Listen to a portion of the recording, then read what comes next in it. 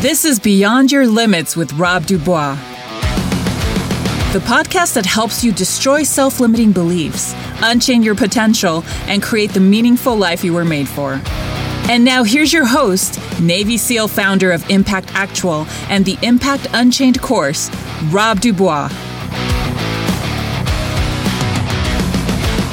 If you've been following Beyond Your Limits for any time, you understand that I'm a half spook, half SEAL, so a nerd thug. 10 years NSA, 10 years in the SEAL teams, and of course 15 years or so since doing whatever it is I do. But as such a hybrid, a guy who has a very strange, in fact, I had a very strange past. I had to get a waiver to go to the SEAL teams because of my cryptologic background with NSA. And so it's led to some really interesting opportunities, getting into red teaming, becoming a terrorist. It's having effectively a one person with a committee in his head of terrorists and tactical operations and intelligence collection and all the things that made up my past. And so some years passed after I left the Navy, and back in 2006, and I met up with a fellow and got involved with an organization that focuses on national security. The names change over the years, but as I've talked about in recent years with politics, whenever I rarely venture into that area, we need to be a better people. We as human beings, we as Americans need to be more open-minded, more according to our ideals, the idea of diversity, the idea of honoring dissent, discussing with respect, debating things effectively. And that's where it's important to bring in different voices and different perspectives. So we'll be talking about an organization, a series of events that were formerly called Suits and Spooks. And that's why I mentioned my spook background as a Soviet, then Russian SME. Eric, speaking of oddballs, Eric Bond, co-host for Beyond Your Limits, welcome to the show. What's up, gentlemen? Glad to be here. Been a little while. We're looking forward to, it has been, I didn't mention this up front, but I'm coming out of COVID now. So it gets us all at some point, and I had my turn in the barrel and didn't care for it. 1 star, would not recommend. But if you're, interested in having a proper sickness, jump in on the COVID train. And now, so I'll try not to hack on the microphone, and look forward to having a really interesting conversation about a very important subject, which is about getting America safer, and by extension, the world. As I mentioned, the series of conferences that I initially participated in was called Suits and Spooks, and today we're going to learn about the new incarnation of that, and more excitingly, something that's actually happening very, very soon as of our drop date for this episode, just a week or two away. But without further ado, I want to bring in my friend and guest, Jeff Carr. Welcome to Beyond Your Limits. Thanks, Rob. That was... Well, first of all, thanks for inviting me, but also it's always great just to re-engage with you after reading. I think we met when I read your book.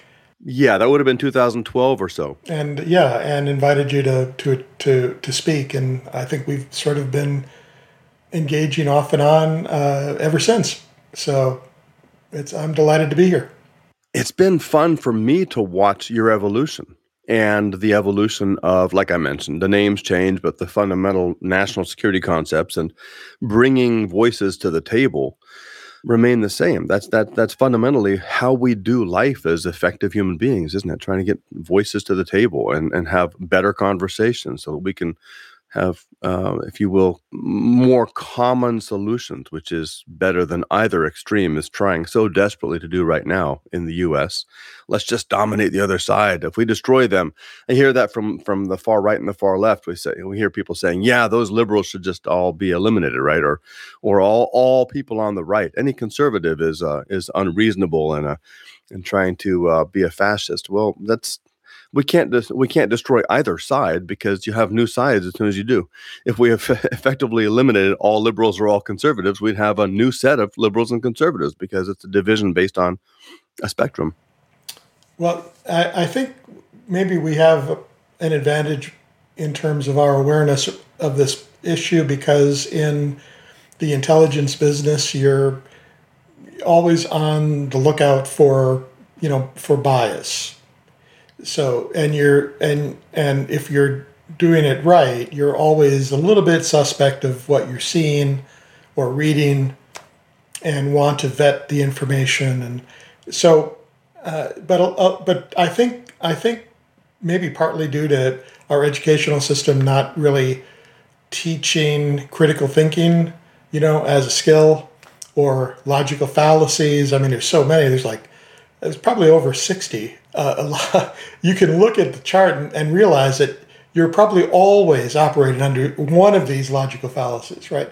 So, in order to help determine what's true or what's objectively provable, you have to invite alternative views.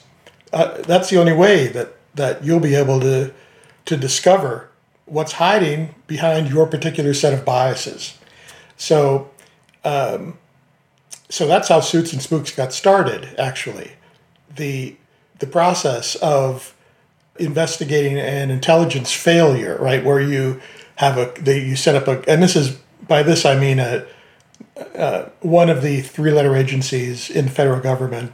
I don't know if other countries do it as the way that we do it, but if there's a major intelligence failure, then typically Congress sets up a commission because the intelligence agencies report to Congress, and the commission looks into it, and then they issue a set of recommendations. So, and in order to do that, of course, you have to invite a lot of witnesses. So I thought it might be fun to do an event that's sort of based on that model. So you have it's not addressing a failure so much as a challenge, right? A challenging problem. And at the time, in 2011, when I first started this, the problem was how social media will alter the game when it comes to global conflict.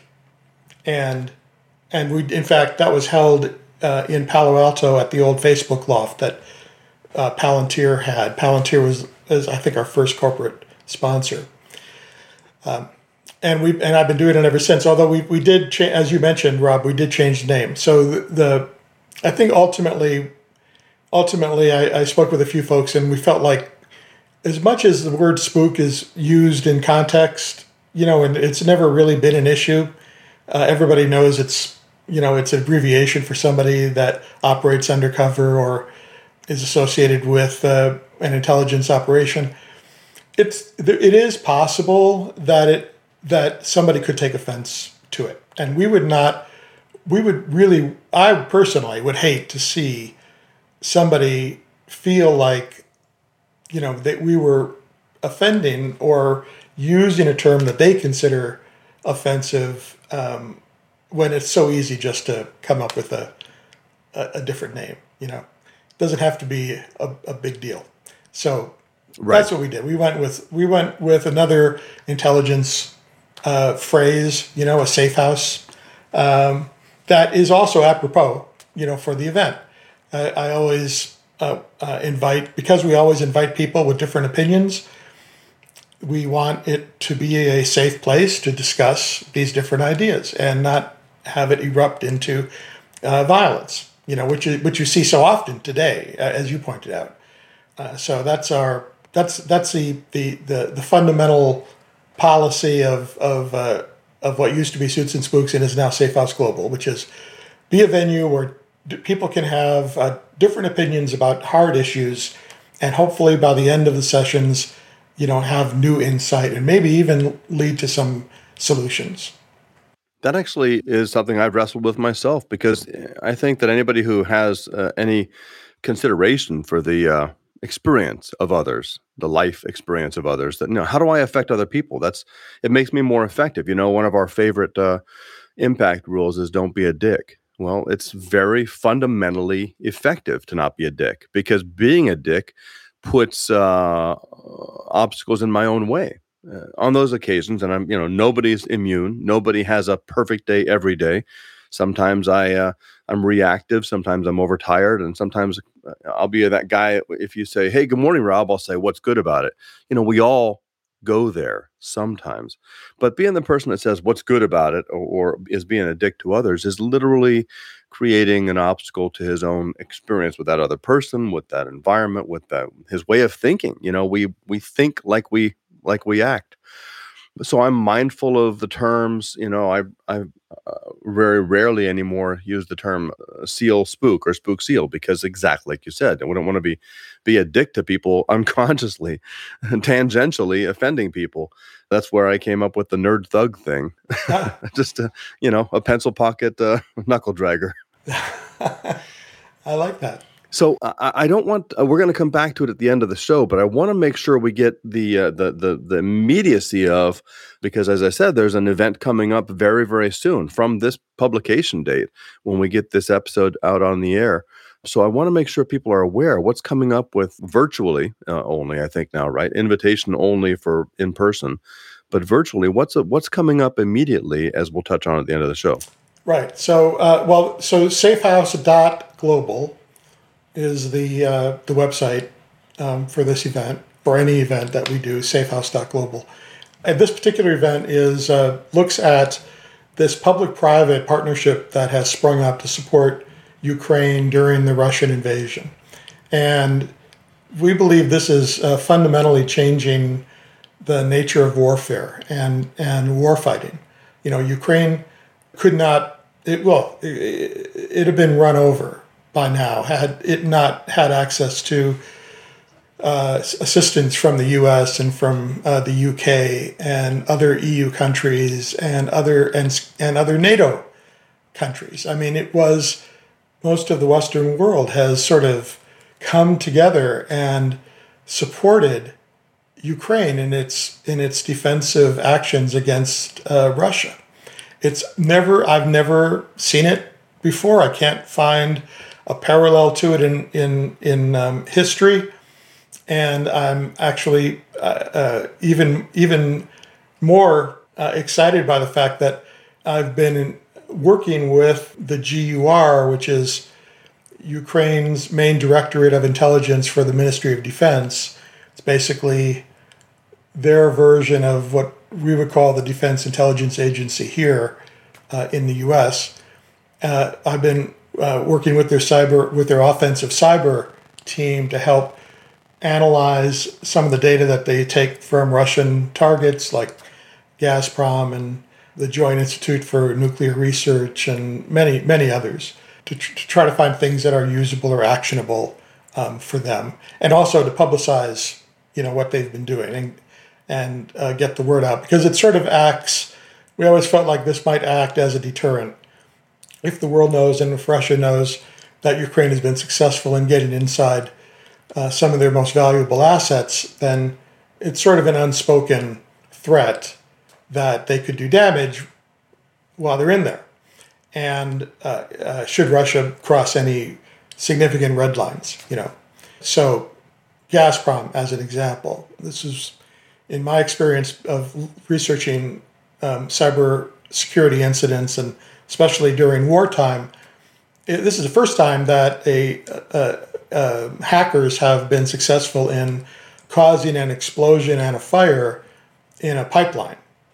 And this was done against Gazprom at least 3 times, and probably more while they were testing, the software.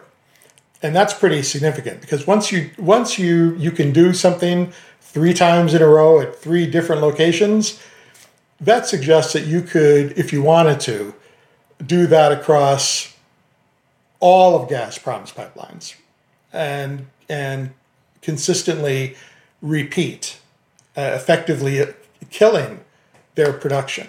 Of course, that has not happened. I believe that hasn't happened because Russia has not engaged in chemical weapons or biological weapons or dirty bombs or things that Ukraine might consider to be unforgivable, and that they would then take the gloves off. So this was all part of, to me, this all made a great event, or a great focus for an event, which I called multimodal warfare. So multimodal warfare meaning how many of these different new components are being incorporated as part of Ukraine's warfighting strategy, and how many of them are coming from both not only other governments but public and private companies, like For example, Starlink. When Russia first crossed Ukraine's border on February 24th, the satellite provider at the time, Viasat, went down. And that was due to a cyber attack, a Russian cyber attack against Viasat. And Starlink stepped in almost immediately and started shipping these portable units over to Ukraine. There are several thousand, I think, that they did right within 24 hours. And it was a lifesaver. I can tell you the guys that I work with were just thrilled. I mean, not only was it fast, but the bandwidth was even greater than what they had before. So it made a big difference. And of course, there are many smaller companies that are assisting that nobody even knows about. I mean, Starlink got a lot of press, and deservedly so. But also, by the way, the U.S. government paid for those satellites, so it wasn't like they donated thousands of satellites for free. Somebody did pay that check or write that check to pay, and it was the U.S. government. But there are lots and lots of companies that are assisting Ukraine in one way or another. So that's what we're planning to discuss on September 20th. It'll be held in the Washington, D.C. area. Information, like I said, is on the site. And it is, as you mentioned, Rob, it is by invitation only because a lot of the material, at least the in-person, because there's a lot of sensitivity around some of the material, along with some of the guests. But there is an opportunity to attend virtually. And I think the people that do will really walk away with some excellent new insights. I'm really looking forward to being there myself in person. I'm very grateful for the invitation again. And you reminded me of our earliest conversations about this. As you said, Powerful Peace came out in 2012. You began doing SNS back in 2011. And it was during my own talk, one of the conversations that we had, one of the times I spoke, that I've been addressing this virtual physical crossover, the multimodal concepts like you're talking about, for a long time, because as a red teamer, a tactical guy, I've always seen it's easy for us to break into things and destroy stuff with hammers. And in the SEAL's hands, everything is a hammer. So a wrench is a SEAL hammer, a gun is a SEAL hammer, and so is a piece of concrete. But when we were talking about the Jeep back in the day, almost a decade ago, the Jeep that was hacked because of computers being put inside the system, and it was a blue hat thing. Guys were trying to break their own toy, and they successfully hacked into a Cherokee that was newly outfitted with computer controls and drove it off the road. It was at super slow speed, but the guy that was at the wheel, who said he felt it was terrifying to realize he was in a vehicle moving at 10 miles per hour, but he had no control. The steering was out of his control. The acceleration and braking were out of his control. And they drove it off the road into a ditch and said, okay, that happened. This has happened now. This has been done. I spoke in 2014 at InfoSec World 2014 at Disney World on that. My topic was there's only one elephant. Because all the things, that ancient Hindu or Indian concept about one elephant, and the blind wise men think that they're touching a nose. The trunk is like, an elephant's like a python because they touch the trunk. An elephant's like a spear because they touch a tusk. Or they grab a tail, and an elephant's like a vine. But the fact is, it's only one elephant. And if you can get guys inside of Gazprom and have them overpressurizing, overheating, disconnecting things, opening valves that shouldn't be open inside of a control room, and cause explosions, you can touch anything.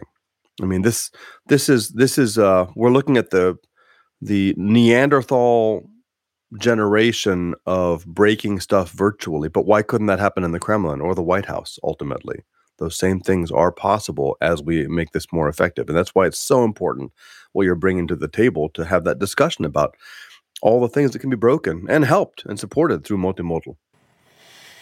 And the discouraging part of this, it's discouraging, I think, initially, and then maybe it'll serve to bring about some needed changes. But right now, and for the past however long software has been around, I think maybe now it's probably 50 or 60 years, software is by nature flawed. So there is no, completely secure way of writing code, and there has never been. So the system that we have in place for determining what is secure and what is not secure it's really never secure. It's only what degree of insecure are you willing to accept. So, and just before our conversation, I was reading about, and this was very hard, by the way, very hard to do because the information, nobody wants this information to be aggregated. But I was reading about computer-related deaths and injuries associated with robotic surgery. So this focused on just that very narrow, area, and the majority of these were caused by programming errors or software flaws. A very, very tiny percent was caused by human error. It resulted, I think, in about 140 deaths and about 1,100 injuries over the course of I think it was a 10-year period that this was studied, right? And so this was only having to do with robotic surgeries.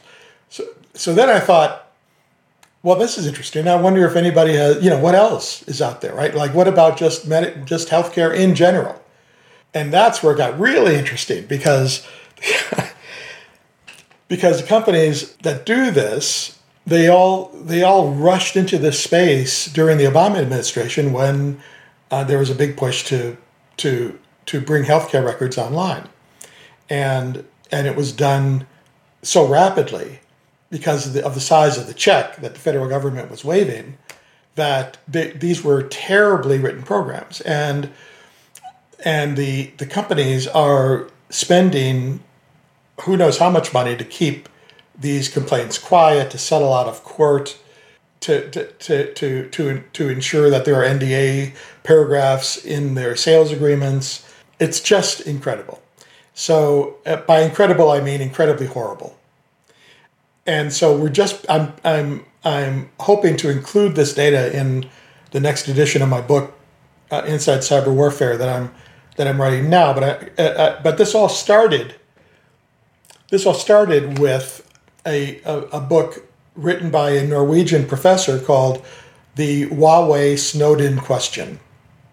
And that was research that he put together in order to see if there was an answer to the problem that Huawei faces even now with trust. So if you have a product, a software product of any type that's made in a country that is considered, untrustworthy, to put it mildly, like China, for example, or Russia, at least as far as the West is concerned, how do you prove that the software is safe? Because the U.S. government prohibited Huawei prohibited labs, like, for example, federally funded laboratories, from buying Huawei servers a number of years ago because of the possibility of espionage being conducted, remotely by China. And so Huawei said, hey, well, we'll give you the source code. We'll show you how the code works. We'll even, at our expense, set up a lab so that you can test the code, try to find a back door, do whatever you like, right? It's completely open. We have nothing to hide. We're not doing this, what you're accusing us of doing. In fact, I had Andy Purdy as a speaker. I don't know. I think you might have been there. It was in 2020. I was there. Yes. Andy Purdy was fascinating. Was Huawei USA's chief security officer. I had him there specifically to talk about this. And it was really frustrating for them. And Andy is he's a U.S. citizen. He's worked at the U.S. government for a number of years. He's highly respected until, of course, he went to work for Huawei. And then all of a sudden his career was all of a sudden was questionable, which He limited his future options. He did. But that doesn't really change the man. He's always been ethical. Right. In my opinion, he's always been ethical, which is, I think, an important factor. So, and that's why I started looking into it. I thought, well, hey, if Huawei's legit, what's the problem now? They're saying, check us out, test us, try to find a back door, do whatever you want. Well, we have nothing to hide. Well, I thought, that's cool. How could you possibly have a problem? And then I read the Huawei Snowden question. And what the author was able to prove was that software is inherently untrustworthy. That there is no way to guarantee the security of a piece of software for all of these different reasons. The book is only 120 pages long, but it's got 12 chapters. Every chapter is a different reason, whether it's from the hardware that's used, or if you go down to the microchip level, right? Why that is not trustworthy, or the software compiler, why that's impossible to make secure, or the code itself, it's just really an incredible piece of work. In fact, I sent a copy over to Andy Purdy just to get his response, right? And that's where we're at when it comes to understanding how secure or insecure are we. We are not secure. But that's that's what happened. That's the price we paid when we adopted the internet and we adopted moving everything to the cloud, right? The benefits are many. Downside, you're more vulnerable now than ever before. Hey, Jeff, how does that play into something I read very recently is that, the Chinese have purchased land very close to numerous military installations throughout the United States on the Dakotas, I believe, out in, I want to say maybe Montana, Idaho, Wyoming, that area. And there's obviously concern that they're doing nefarious things, in that area. How does some of that stuff play into, what you're talking about, or if at all? I have not read about that, so I can't really I can't really speak to what I've read, but I can just off the top of my head, I think the biggest concern about China is that China has been extremely successful in terms of accelerating its growth, its economic growth since around 2000, and they've done it partly through this thing that they've created where it's an authoritarian government, yet they have this sort of modified capitalist system, economic system. And so they're able to set these 5-year objectives for different parts of their economy. And if we here in the US were to try that, it would have to be voluntary. But in China, it is not voluntary. In China, you have to answer at the end of 5 years for why or why not you were not able to meet your objectives. And then that's just, now recommitted for the next 5-year period until it is met. And that sort of highly focused, highly disciplined approach has really propelled the country into what the West is very worried about right now as potentially becoming the next world superpower.